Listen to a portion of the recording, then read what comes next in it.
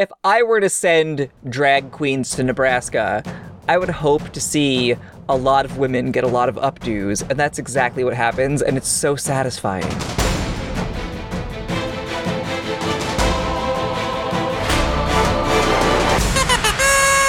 Welcome to another episode of Replaying Favorites. It's the show where Brie and I try not to actively harm each other with film choices. I'm Chris Kelly. I'm Brie Callahan. And this week is hopefully not an act of aggression. We're going to be watching To Wong Foo, Thanks for Everything, Julie Newmar, the 1995 comedy about men in drag. I won't say more than that because I want to know, Brie, what do you recall about the plot of this film? So I definitely saw this movie back in the day, not when it came out because I wasn't allowed to watch R-rated films. Which is its own thing. It's fine.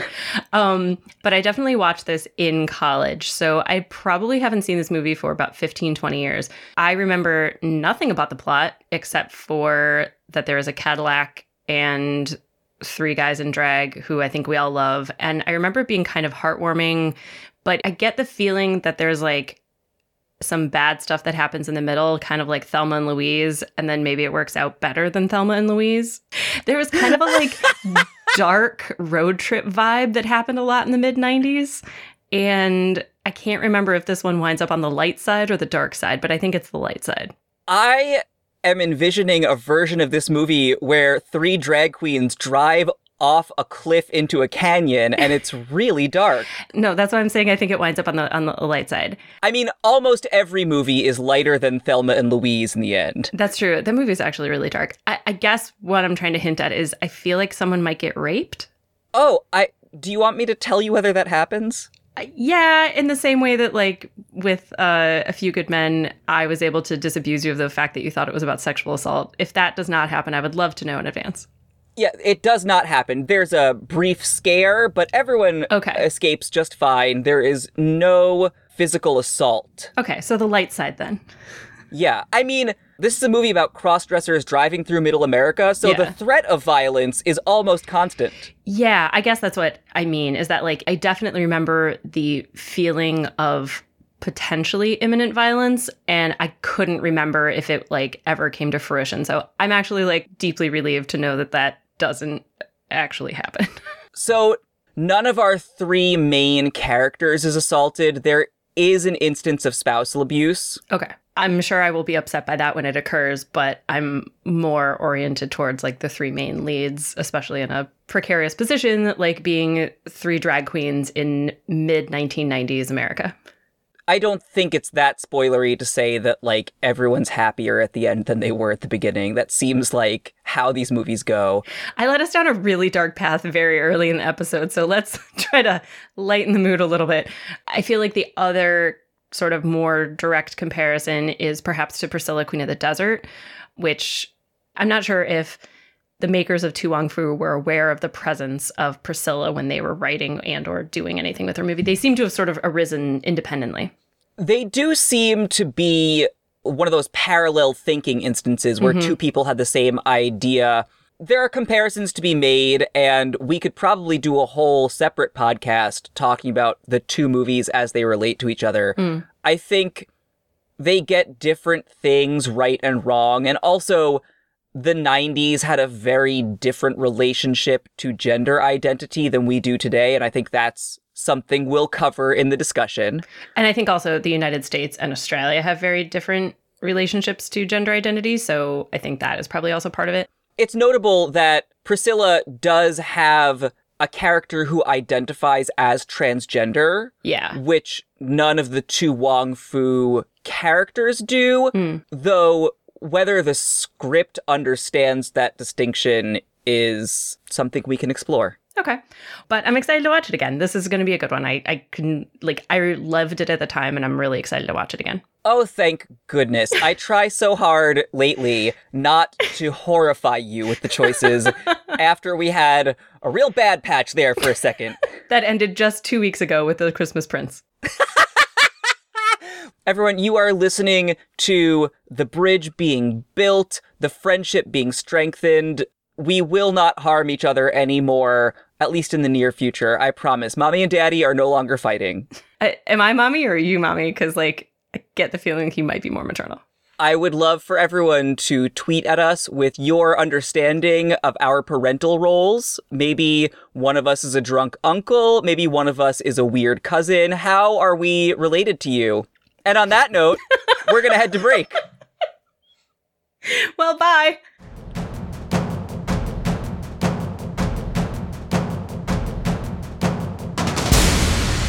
Welcome back. It's time to talk about 1995's To Wong Foo. Thanks for everything, Julie Newmar. Let's dive in with some facts about this film. It was directed by Beeban Kidron and written by Douglas Carter Bean. It stars Patrick Swayze as Vita Boheme, Wesley Snipes as Noxeema Jackson, John Leguizamo as Chichi Rodriguez, Stockard Channing as Carol Ann, Chris Penn as possibly dead Sheriff Dullard, also Blythe Danner, Arliss Howard, Beth Grant, Alice Drummond, Michael Vartan, RuPaul, and many more. It is the story of 3 drag queens driving from New York to LA who end up on the run from local police and stranded in the small town of Snydersville. Over the ensuing weekend, they transform the town and each other for the better. It was number 1 at the box office in the United States for its first 2 weeks in the theater. Patrick Swayze and John Leguizamo were both nominated for Golden Globes. Oh, I did not know that they were nominated for awards. Yeah, this movie was a big deal when it came out and before it came out. These were roles that were sought after by big Hollywood actors. In particular, the Vita role saw a lot of big names fought hard to get it. Before we get into his performance, I want to just generally ask you, because this is, I think, your second time seeing this movie.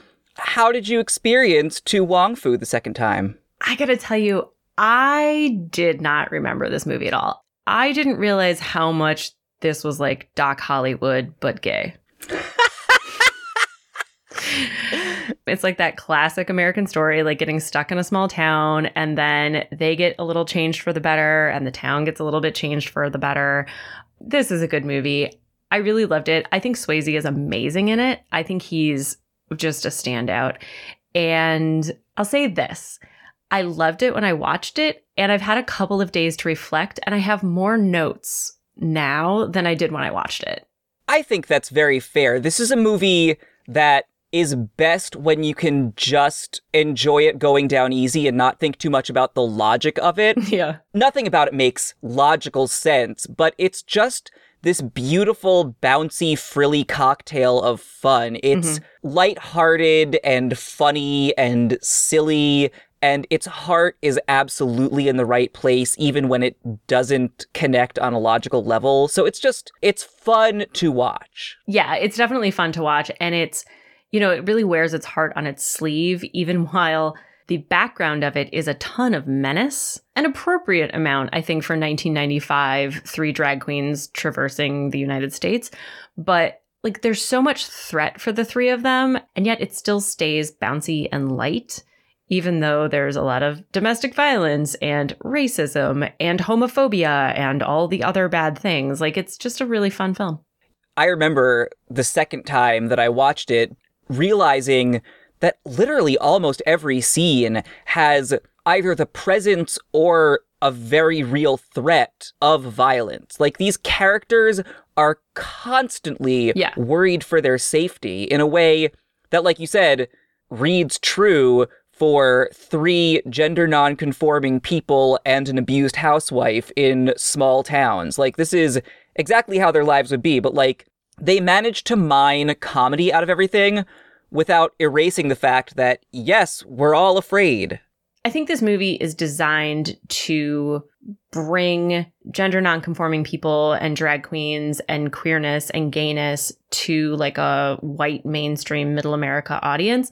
And I wonder if an easy analog for people to understand the kind of threat that those kind of people go through is giving an analog to a battered wife, right? Like something that a lot of people in middle America would be familiar with. Yeah, I think it's notable that this was written by a gay man, and I think in 1995, he would have been very aware of the need to mainstream this story. And I think that's a smart observation, that Carol Ann is not there just because she can be saved and we can make the drag queens valorous, but also because the audience might be able to relate to her more than they could relate to Patrick Swayze's character. And relating to that, like, constant sense of low-level threat of, like, you never know when the bad thing is going to strike, and there's nothing that you can do to prevent it. Yeah. Because you're just who you are, and the person who hates you doesn't care about who you are or what you're doing. They just want to enact violence upon you. And so I think those two things, like, really go together, because it was also directed by a woman, right? Yes. Yeah. So that was sort of a through line for me, though it is something that I thought about maybe later more than as I was watching it. I feel like we're already very serious about this movie, whereas like the movie wants to be very light and happy. And I think like we are adding more elements of seriousness into it that I think the movie actually begs for further reflection on, but doesn't actually give you in the film. So I'll defer to like kind of how you want to structure the episode in terms of like talking through the issues, because I think that there are some serious issues, but like it's mostly a fun, rompy ride. Yeah, so let's start with some more fluff, because certainly the movie begins with fluff. Like the first shot we get, which is notably our only shot of our leads out of drag, is Patrick Swayze emerging from the shower in just the tiniest towel, just to establish that he's still like a beefy sex symbol. And the same with Wesley Snipes. We get like one shot of him looking muscular. Right. He looks muscular throughout the movie, but like one shot of him looking masculine. Yeah. And then immediately we dive into the montage of them getting ready. The movie, as much as it wants to describe drag queens as gay men in dresses, often has a really hard time with the nuance of gender identity. But this opening scene is a really great establishment of these are gay men putting on costumes, and you get to physically see that in a way that's really satisfying. It's one of the best portrayals I've seen of people getting into drag. Like it feels very loving and very lived in. I think that you would not get that from a straight writer. It's a very beautiful scene of just these quiet moments before this kind of like Mad Cat movie kicks off. And it feels very practiced. My kind of reference point for this was Tootsie, which is that like while Dustin Hoffman always just looked like, and I put on a wig and a dress, like that is not how this movie feels. Like there's a level of familiarity and glamour that I really responded to in a way that I did not with Tootsie. And I realized those are two different things. Like these are gay men in drag, or proposed gay men in drag, and Tootsie was a man dressing as a woman for a particular purpose. But this had much more of what I experienced as like people who are going about their everyday lives, and this is part of their everyday life. Yeah, I also like that they look like they're having a lot of fun. Yeah. Wesley Snipes especially is like giggling and like rolling around on his bed and being ridiculous. And like there's a moment where Patrick Swayze is like looking in the mirror and sort of swaying, and you can see him like shifting his physicality because he's like, oh, I'm becoming her now. Like you see all of that developing, and you can see how much they love doing this. It rings very true as someone who has done a lot of drag. Like the process of getting into drag is a fun transformation. It is wild to me that Patrick Swayze was not attached to this film from the beginning. My understanding is that Snipes signed on first, and then they got Leguizamo, for whom Chi-Chi was written. And then, like we said, Swayze had to fight for the part. Swayze is so dancerly and so perfectly built. He also like just has like, you can beefcake him up, but he does also just kind of have the lines on his face that like suggest a femininity in a way that the other two for me don't. And he just goes so perfectly into this role. I cannot believe that he was not who the film was based around.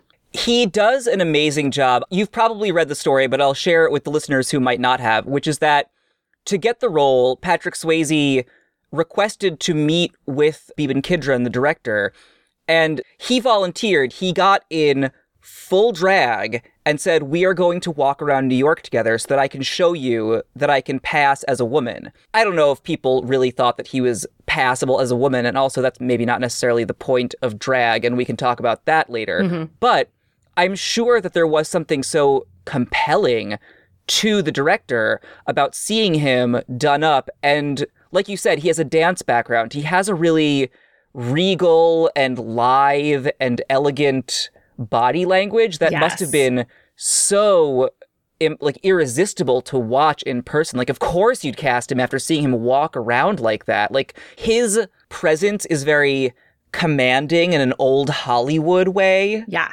I'm not like a big Swayze-ophile. I don't know if that's a word. But this is the most compelling role I've ever seen him in. You cannot take your eyes off him, and he gives an old Hollywood glamour and just star quality to this entire role. I know drag queens do a lot of different things but dance, but also being a good dancer is really important. And I gotta tell you, I like John Leguizamo a lot, but fucking hell, he sucks as a dancer. Like, that initial scene, he's just like, boop, bloop, bloop, bloop. Like, and then you see Swayze come out, and he just has that command of his body because you're always playing a role, right? And he just has that in spades. And in a way that, while I think the other two are good, his performance is just kind of unbelievable to me that he was not the initial choice for this role. I mean, I imagine that there are a lot of really amazing audition tapes out there. Oh, I bet. Everyone you've heard of in Hollywood was considered for this. But my commentary, which I think is more of a script issue than a performance issue, is that Noxeema Jackson is very clearly a drag queen. She is a gay man dressed as a woman. I think if this movie were made today, Vida Boheme is very obviously a trans woman. Yeah, I think that's right. He talks about wanting to have I love you said to that name, which is not something that a drag queen cares about. Right. But his performance is very much trying to exude womanhood in a real way. And it's funny that you mentioned his face having a quality like that, because I actually think he has a pretty butch-looking face, but he manages to transcend it by having a feminine facial expression almost, or a feminine body posture, because I don't think he looks like a woman at all in this movie. I think he looks so butch, but he's just disappearing into this physicality that you can't argue with. He's got a butch build, but I do think there is something about his cheekbones and some other parts of his face that, to me, as a straight woman who likes a kind of femme-looking guy, that I found more appealing in this film, I think because they were highlighted, if that makes sense. So I think they exist for him, but I think that it required a movie like this to really kind of like bring those aspects of his face and his kind of physicality out. One of the questions I have, and maybe this isn't the time to get into it, but is, do you have any thoughts as a drag performer and as a gay man yourself about three straight men portraying these roles? I think that that is definitely a product of the time. And also, it was very much a product of studios wanting to capitalize on stunt casting. I mean, the trailer for this movie was all about how Patrick Swayze and Wesley Snipes were action stars and big, butch, manly figures. And the contrast between their public personas up to this point and the roles they were asked to play was used to lure audiences in.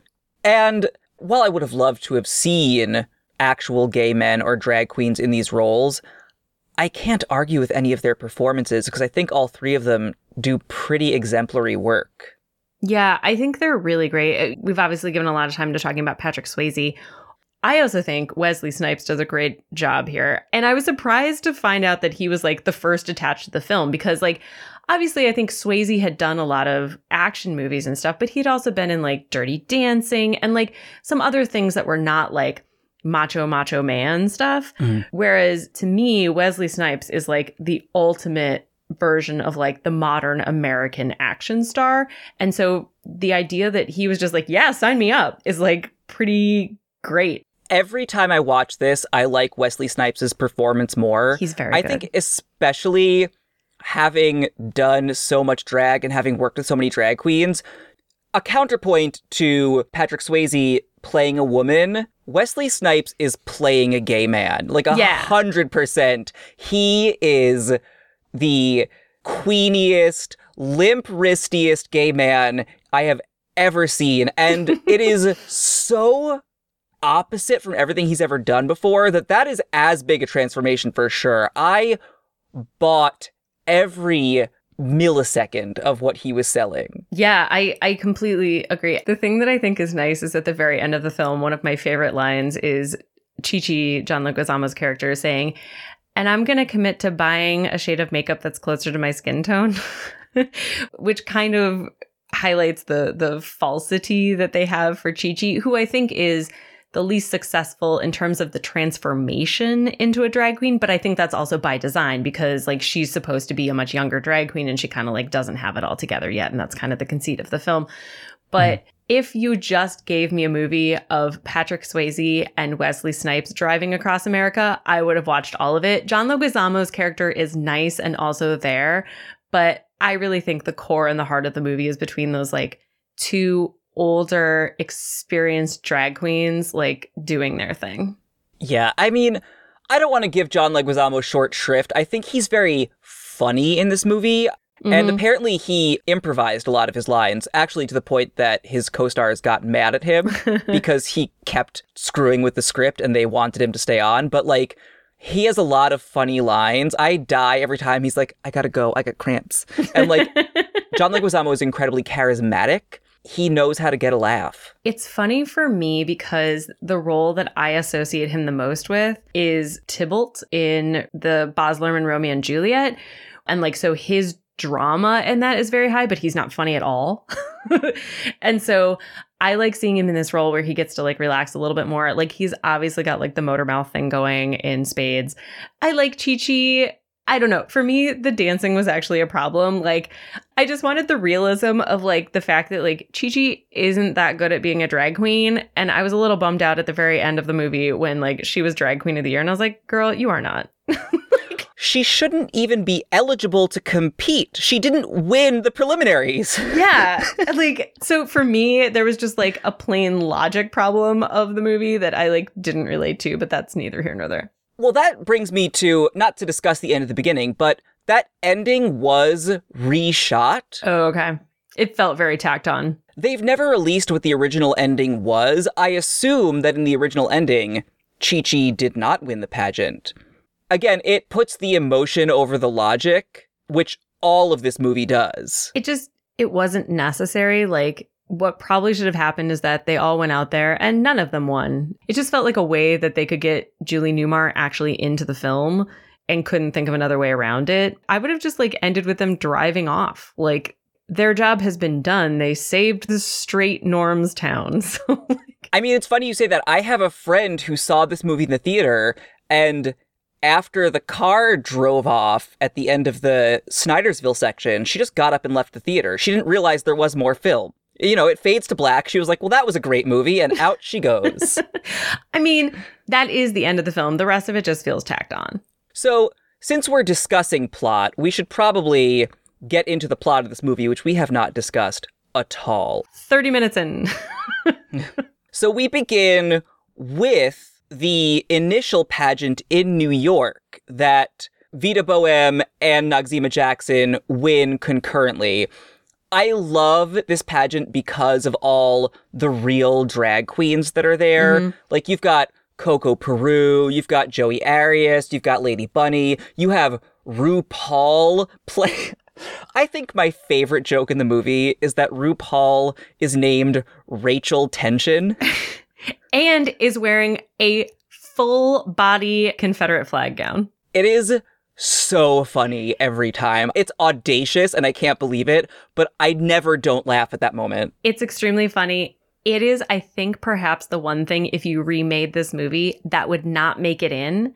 And that would be a real shame because it's a fucking funny joke. It's true. And it's so audacious. Like, I love that it's in there. Also, can we just say RuPaul has not aged, and I'm so irritated about it. That movie was from 1995.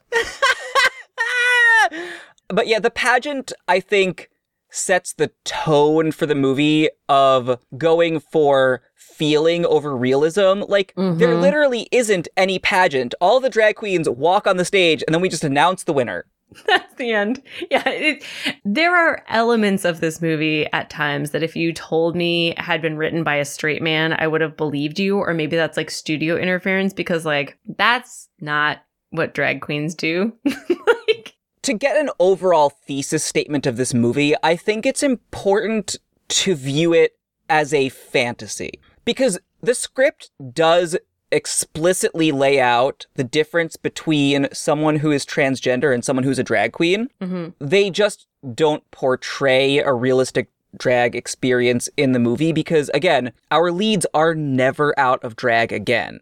Yeah. And to your point earlier about Swayze's character being a trans woman is that like one of the most egregious things that Chi-Chi does in the movie, and granted, it's after she's called a racial epithet, is that she takes Swayze's wig and like the exposure of Vida as a man is like treated in the movie, and I think rightly, as like a real betrayal. But like, I know some drag queens. I'm looking at you right now. You're not in drag. There's a fantasy element where, I mean, the fact that these three angelic beings descend upon a small town and save it in a weekend establishes them as supernatural, even to the point, I mean, Stockard Channing has a line at the end of, I think of you as an angel. And I think that is essentially, you know, the next scene that we see is these three drag queens shopping for a car in full drag, which would never happen. You would never drive across the country in full drag for damn sure, but you wouldn't shop for a car in drag. You'd just be a man out on the car lot. It is the fantasy we're selling that it's fun to watch drag queens in drag, so we're just going to stick with that whether or not it makes a lick of sense. I definitely was aware of how much work this seemed like, in the same way that we talked about Tootsie, where Dustin Hoffman's character had to bring like 8 different outfits. I know this is being written sort of for a mainstream audience and to like help understand like the concept of drag and queerness and gayness and transness, but it did kind of like lead to a situation in which I think a lot of middle America might think that if you are a drag queen, you are constantly dressed as a woman, and that seems exhausting. And not just as a woman, but like as a fully made up wig and everything, like as drag queen. Yeah, for those of you who are unaware, it is minimum 2 hours to get into drag, and there's a time limit for how long you can be in there. Like, the luggage is stowed in the overhead compartment. It's a difficult time, and you're going to want to get out of it as soon as possible, which is funny because the actors themselves were very uncomfortable throughout filming and realized pretty quickly, they were like, oh, I fucking hate being in drag. And I'm like, yeah, welcome to the club. It's terrible. Yeah, that's why it's work. The idea that this like 72-hour road trip takes place entirely in drag is phenomenally inaccurate. You would just fucking never. I also, at the very beginning of the movie, as Noxeema and Vida are getting into drag, they were also putting on thigh highs, and I was just like, like, girls, that ain't it. Like, I gotta tell you, I don't know who the fuck is out there wearing thigh highs, but it's no one. Oh, no. You have minimum 3 pairs of full stockings, like dancer tights. My other critique with them getting ready is that I know I talk about lashes all the fucking time on this podcast, but Wesley Snipes has his lashes on way too early. That's the last step. You would never put more makeup on after your lashes. Powder after lashes? Never in a million years. I was horrified. It's for one listener and one listener alone, and it's you. So we establish that Vida and Noxeema are going to take Chi-Chi under their wings and coach her through the world of drag by taking her on a road trip across the country. The plot for this movie is perhaps the one we've watched that is the most that if they just took a separate action, none of this would have occurred. If Vida did not adopt a random drag queen who she had no reason to like or want to bring with them, they could have just gotten on their plane and gone straight to LA. In the real world, Vida would be like, listen, when I get back from this pageant, you and I are going to work together. It would never be, come with me. Like, again, Chi-Chi is not eligible to compete in the pageant in LA. So, like, we'll see you when that's done, girl. Because, again, in theory, there are no side trips or diversions or anything. So it is much more useful, actually, for them to be like, why don't you have a nice weekend and we'll see you on Tuesday? Well, the other question is, what is the date of the pageant? Because there is apparently no rush for them to get to LA, and they are driving for a week. Okay, maybe this is the right time to talk about this. Where the fuck is Snydersville? It is never established. Okay. Because it feels to me like they don't get much out of the East Coast. Like it feels to me like it's in Pennsylvania or Ohio or something, right? It seems like they are on maybe their second day of driving, but they couldn't be further than Chicago. There's just no way. So I have read a few things that said that like the people who made this movie like knew about Priscilla or like something, but it like wasn't really a part of it.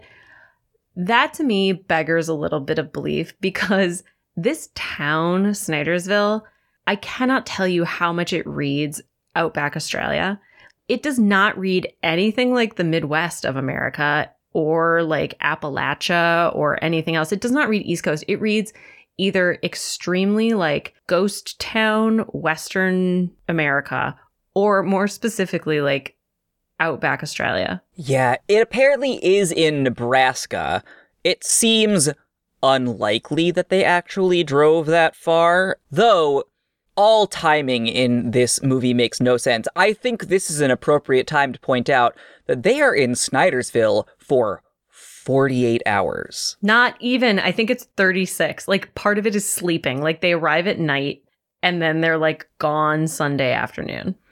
Yeah, it's a real tight time frame for so much to happen. Can we talk about the town?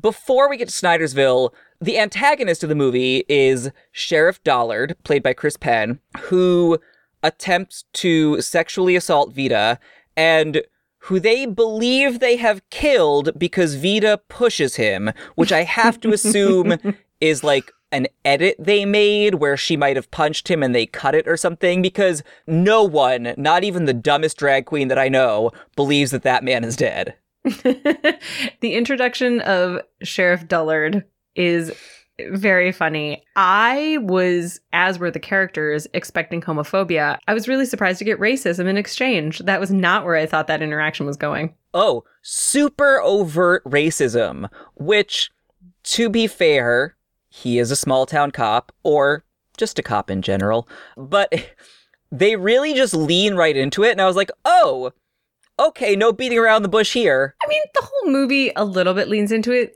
I would argue that there is way too much Latinx descriptions by both Noxeema and by Vita. I mean, it culminates in like her using a literal racial epithet at her, but like they are constantly just like, oh, here's some descriptor of you and also a descriptor about your race, which is like not what happens to Noxeema, which I'm happy about, but also like, let's lay off the Latins as well.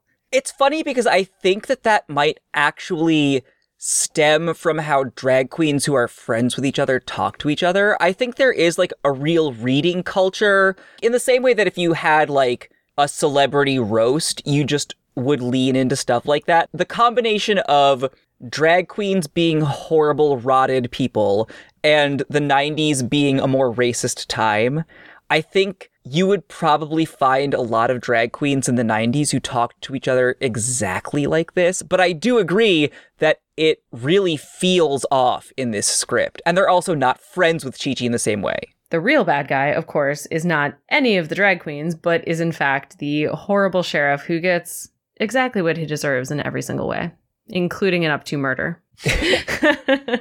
I would also like to point out that this is why I thought of Thelma and Louise, because there is an attempted sexual assault that ends in what they perceive as a murder, and therefore they are on the run, which is basically the plot of Thelma and Louise. This one just ends with like a happy fade to black as opposed to like an unhappy drive off into a canyon. I do think that is one of the smartest parts of this script, is that there is a real heaviness after they leave Sheriff Dullard. There is a tension, the music is dramatic, and they pull into a rest stop and they change clothes and then everyone is fine. And the movie does do good work in terms of showing that Sheriff Dullard, I'm just going to call him that. I know that's not his name, but it's a funny reoccurring joke, that he's not very good at being a cop. One of my favorite scenes in the movie is where he's doing a checkpoint and pulling everyone over. And I thought he was trying to show everyone the drawing of Patrick Swayze to see if they'd seen him. But instead, he was just comparing like an Asian lady against Patrick Swayze and being like, not him. There is only one person in this movie who knows what Vita looks like, and it's him. I want to give Chris Penn, rest in peace, so much credit for his performance in this movie. He is start to finish hilarious. He's very good in it. He gives a monologue at the bar that is outrageously funny. I would watch that 1,000,000 times. It is the best part of this movie, without question. It is so good every time. I also really like the list he makes of places to go look for gay people. Yes. The fact that flight attendants' lounges is spelled wrong is also very funny. They've done a lot of good work for him. While there is a persistent level of threat, to your point about them coming out in new clothes so everything's fine, it is kept light, and he's so dumb and bad that it gives the audience, especially maybe for anyone who's queer watching it, like that little ability to relax, which I think you need in order to have this be a comedy. So we move on. We leave Sheriff Dullard. We change our clothes. We get to Snydersville. And every part of this town to me is painted so specifically. I think every actor here is giving like a top of their game performance because they're all really shallow characters in some ways. Like everyone has to have one thing about them, but all of the actors imbue them with so much life and charm. Like as much as the drag queens feel trapped here, you want to spend more time with the Snydersville characters. Do you? I take it you do not. I wanted to leave as soon as I got there. I'm guessing that the idea is that like anyone who can have left this town has left. However, it is really destabilizing to have this many young, unencumbered, jobless young men who have no qualms about just raping the first woman who comes into town. Like, that's a problem, and no one seems to address that. In fact, they then have a whole fashion show for the rapey young boys rather than talking to them about the issues. I don't know. Like, usually when you have these sort of like outback towns, they're like a little weird, but everyone's kind of like paired off and like the town as a whole makes sense. The town here did not make sense. Like, it's not sustainable from a population perspective, and it's certainly not sustainable from like any kind of a social perspective. Oh no, every character who exists here exists as one problem that a drag queen can solve. This is the Troop Beverly Hills model of you have one personality trait and I'm gonna dive in and assist. That's it. It seems like no one in the town has spoken to each other. Like, Jason London is completely separate in both substance and style from all the other young men in his town. Stockard Channing is completely alone and has no friends, despite the fact that there are other women of her age. It just doesn't seem like these people actually live in a close community together because none of them actually seem to know a lot about each other, whereas that is the opposite that usually happens in these, like, you know, big city kids go to small town America things, whereas like usually the town is like very gossipy and like up in each other's business, whereas these people are just like, oh, we don't know about the 6 marauding men who just wander around raping anyone who comes within striking distance. I mean, we do have Blythe Danner as the town gossip, who, for exposition reasons, gets to introduce everyone who walks by. And god damn it, Blythe Danner is wonderful in this. She's so great in the role. She's perfect in it. I love every single word that comes out of her mouth. To be honest, much more so than Stockard Channing, who, based on other roles that she's done, I always feel like can kind of handle herself. So like Stockard Channing getting to like stand on her own 2 feet at the end of the movie didn't feel like as much of a triumph for me as Blythe Danner's character finally getting to dance with the man that she's like always wanted to have sex with for like the last 23 years. I was like, you guys, why did it take 23 years for you guys to realize that you liked each other? Oh, it really gave me some joy. Yeah, it feels really satisfying when you get to see them dance together. You just want it to happen. You know from the get-go that they like each other and they just haven't like gotten it together.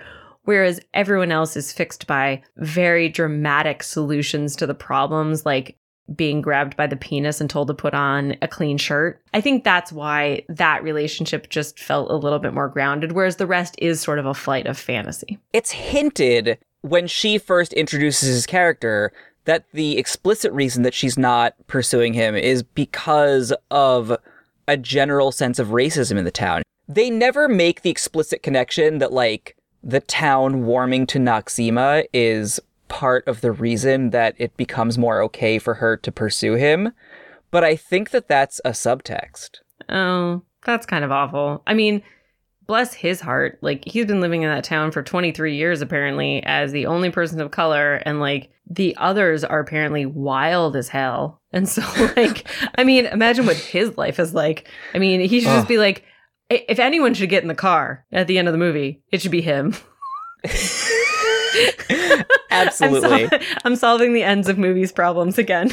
We should talk about Stockard Channing and her performance. I feel bad for her as an actor because in a movie full of light comedy, she has to do a lot of heavy dramatic lifting, and she does it, but she is excluded from most of the fun. This is the one part of the story that I wish had like a little bit more grounding, where she felt like a little bit more of a real person, because it just feels like Vita isn't actually like solving any problems because the problem is so outlandish. Like, and it also doesn't really ring true that he would just be like, oh, well, the drag queens are on their way. I guess I'll leave as well. Like, he would like reestablish himself in the town because he's their main mechanic as well. So like, there's that also. Yeah, his exit from the story is really unsatisfying, especially because there is no scripted interaction. Like, they very clearly realized that the script doesn't cover that, and so there's a silent moment where Stockard Channing just stares him down. But she just like puts her hands on her hips and that's it. That's not how that works. But I feel like that was the director understanding that no one had written any lines for them to say to each other about how, like, hey, I know we have 4 or 5 daughters together. Like, we should probably figure out how to dissolve our marriage. There's just nothing. They literally have no words. Yeah, like, it would have been something if she had, like, you know, I own this house. You know, if she had something that she could base her confrontation with him on, but instead it was just like a whole bunch of gumption. And once the big dude in a dress who beat your husband's ass goes away, she's in for it. It would have been nice if there was another support system set up for her before everyone left. I mean, we get the sense that the town is rallying around each other in a way that they haven't before, but it's not explicit. You have to sort of trust it. So pretty much everything that happens in Snydersville is a series of makeover montages. And the first one that I think tells you how to read it is their makeover of their own bedroom, which is very explicitly magical. It's to show you that drag queens are, in this world, not corporeal, earthbound creatures, but something else. Again, I think the thing that's important is that the whole movie is sending you the vibes of, like, this is going to work out okay. Like, don't worry. And that makes Virgil's beating of Stockard Channing's character, like, more manageable. It makes the threat of Sheriff Dullard more manageable. Drag queens are magic. Therefore, they will fix everything that needs to be fixed and then keep it moving. And we get to move on from that to a makeover of all of the women in the town, which is so much fun. I think the heart of the makeover scene is actually brilliant character actress Beth Grant. When they turn her around to the mirror and she looks up and she sees herself and she has this real slow smile wash over her, and you can see her take in, like, I look really beautiful. And there's something about that specific moment in the movie that always lands with me really hard. Like, she feels great about herself. And she gets the experience of other people being like, you're pretty. Mm-hmm. You are pretty right now, and I want you to take that in. There's not a ton of movies that do the sort of like reformation of the small town that have multiple characters. Usually it's like a single kind of Doc Hollywood character who like interacts with everybody. But what I like about this movie a lot is that they specifically split up, and like Noxeema pretty much only interacts with the elder lady. Chi-Chi only interacts with like the London brother, and Vita pretty much only interacts with Stockard Channing. And they develop their individual relationships with these people that like work as good analogs for them. And each of those relationships is extremely special. While I think the movie thinks that the really important relationship is between Vita and Stockard Channing's character, my heart and every piece of my soul is between Noxeema and the old lady that she's friends with. I love the two of them. I don't think I've ever seen Wesley Snipes be more delightful than when he is just fully giving a monologue about like various old-timey stars and expecting nothing back. Like, it is a stellar performance, and if it were me, I would put that in his all-time clip reel. Like, I think his performance with her is so good. Again, like, Wesley Snipes was the one of these people who was not nominated for any awards, which shocks me because I think that he nails the specific type of a gay man who is obsessed with old actresses. Like, I know this queen. I think also Wesley Snipes has a heavy lift in that his scene partner is mostly silent. He has to carry those scenes on his own.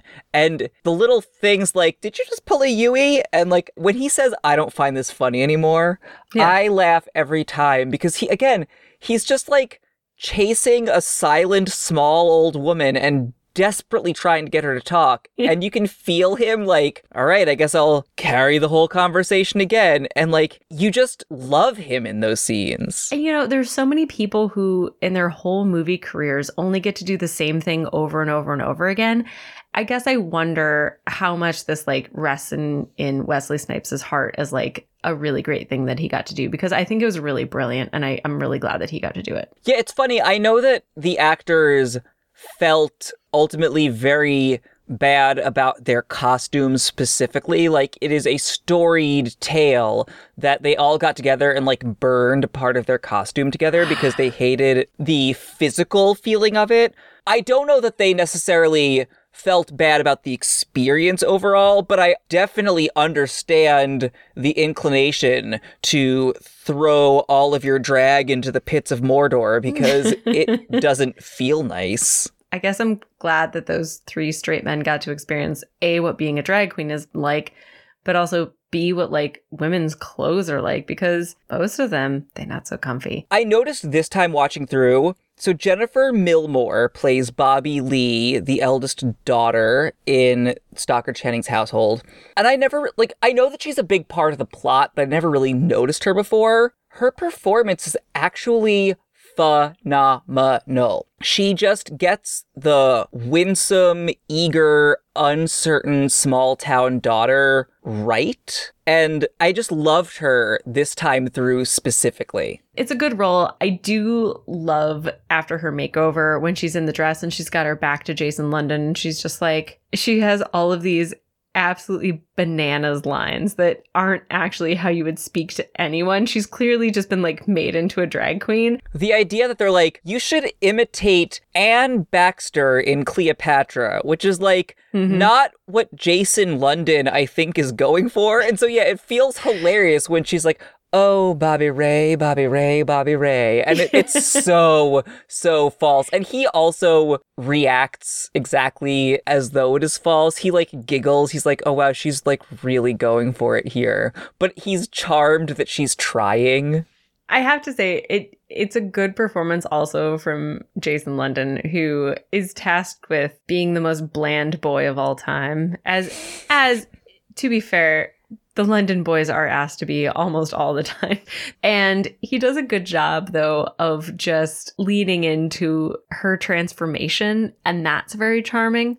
it is a little bit of a heel turn that he's been like all over Chi-Chi. Again, a reoccurring theme on this podcast is like men falling in love with women that they have spoken with once and have seen from afar. He painted graffiti onto a sign for Chi-Chi. Had they interacted at all? No, he just seen her and thought she was cute. Yeah, the literal timeline for that is that he drives her to Snydersville, wakes up early the next morning to go paint that billboard, comes back just in time to save her from the group of marauding men, drives her out to the billboard and is like, by the way, I love you, person that I just met. Yeah, that's like about 11 a.m. the next day. And she's all in. She's like, I am moving to Snydersville. Okay, so I do have one question, which again, I feel like is going to make the movie better. So the sheriff gives his incredible monologue, and then Virgil winds up at the bar with him, and the two of them have a talk. And then what happens? The two of them... Are you suggesting that Virgil fucks the sheriff? Yeah, I think I am. So the two of them meet in the bar, definitely in the evening, but then they don't arrive into town until about midday the next day. So I'm just saying they have a lot of hours to kill, and they don't seem to kill them with anyone else. You know, I have seen this movie, I would say conservatively 10 times. That has never dawned on me, but I'm not mad at it. Because Virgil seems in a much better mood in the morning. I think the best case scenario for those two characters is that they drive off into the sunset together. Or they just fuck in the town and it's fine because, you know, the point of this movie is that the drag queens make everyone's lives better. So, like, if it doesn't make the sheriff and Virgil's lives better, then what have we done here? All right, so the new canonical ending for this movie is that Sheriff Dullard and Virgil live happily ever after. Wait, before we get there, can we talk about Stockard Channing's last line? Please. I don't see you as a man. I don't see you as a woman. I just see you as an angel. Thoughts?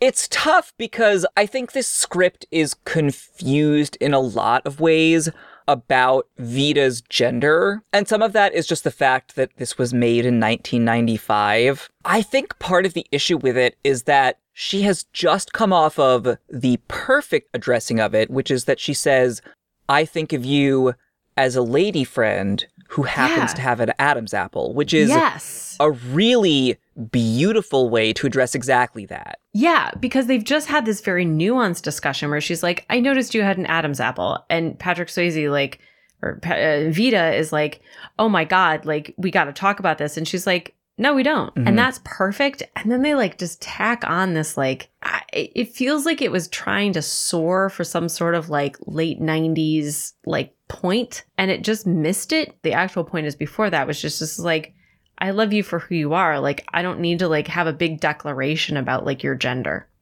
Yeah. And especially because, and again, this is how Vita identifies would change in 2020. But in 2020, we would see Vita as a trans woman. And so being accepted specifically as a woman would be more important. I think in 1995, they didn't really get all the way there yet. And so Stockard Channing's lines about that maybe didn't feel as important as we would see them now. Like, I think the value of being addressed by your correct pronouns wasn't appreciated when this was made. It felt like a piece of writing that didn't need to exist. They just should have waved. I was just a little disappointed that it left a little bit on that clunky note when I felt like they had dealt with the business of that scene several minutes ago, and they just should have been like, I'm going to miss you so much and I love you. Goodbye. I'm trying to find reasons why I'm finding fault with this movie that I think is like very joyful. And I guess it's that like, I feel like the movie made a point of presenting this like unrealistic town as a way to like get around the fact that they were like allowing 3 drag queens to fix it. I would have liked to have seen that town be like a little bit more realistic because I think that the messages that the drag queens brought to the town were really good. And I would have liked to have seen more realistic characters react to that. Yeah, counterpoint, real problems can't be fixed in 36 hours. By drag queens? I don't know. Have we tried it? I mean, let's just try once. Like, okay, drag queens, assemble. We're going to try to fix the U.S. government. We got 36 hours. See how you do. I mean, it couldn't go worse than it's currently going. It could not go worse. And I think it could arguably be better. So we've crowned our pageant queen. What are your final thoughts on To Wong Foo? I would cheerfully watch this movie again. I really liked it. I've spent a lot of time thinking it through subsequently. And I wish I hadn't been doing that because the joy that I felt watching the film was very pure. And I think I would feel that joy again watching it anytime. So I think this is a movie that you probably don't want to think too deeply about, but it's a very fun ride. I'm so glad you enjoyed it. It's like sinking into a warm hot tub. It's just bubbly and comforting. This was a wonderful excuse to replay a favorite. So with that said, which favorite are we replaying next? So we've kept it pretty light and pretty fun. And we're going to keep it pretty fun, but we're going to go a little bit darker. Uh-oh. And we are going to watch 2014's Gone Girl. Oh. So I think you've seen this movie. Is that right? I have seen this movie one time. Okay. This is our only movie where I think you don't want to know the spoiler if you haven't yet seen it. So if you haven't watched Gone Girl, I would recommend you watch it by next week. Before we talk about it, we will have a spoiler alert at the top. And we will see you next week. All right. See you next week. Bye.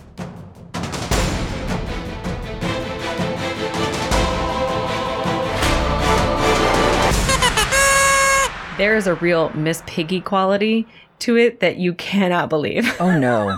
Sorry, I just realized that Jason London is in this movie, not Jeremy London. No! Okay, we're going to record 8 different versions of us saying Jason, and then we can just loop them back in. Yep. Jason London, Jason London, Jason London, Jason London, Jason London, Jason London. Jason London, Jason London.